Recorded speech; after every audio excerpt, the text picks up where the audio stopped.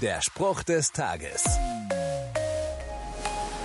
Eine der bekanntesten Geschichten der Bibel beginnt mit einem Witz. Er ist ein bisschen versteckt, aber er ist da. Es geht um eine Stadt namens Ninive.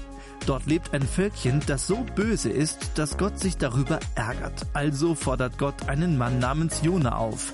Jona, geh nach Ninive. Aber Jona sagt nee und denkt sich, ich bin doch nicht blöd, ich gehe doch nicht in die Höhle des Löwen.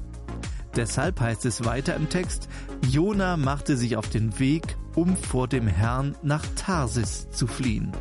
Und da ist der Witz. Jona versucht, vor Gott wegzulaufen. Er will sich vor ihm verstecken. Vielleicht ist er doch ein bisschen blöd, denn vor einem allwissenden, allmächtigen Schöpfer kann sich niemand verstecken. Wir brauchen es also gar nicht erst versuchen. Der Spruch des Tages steht in der Bibel.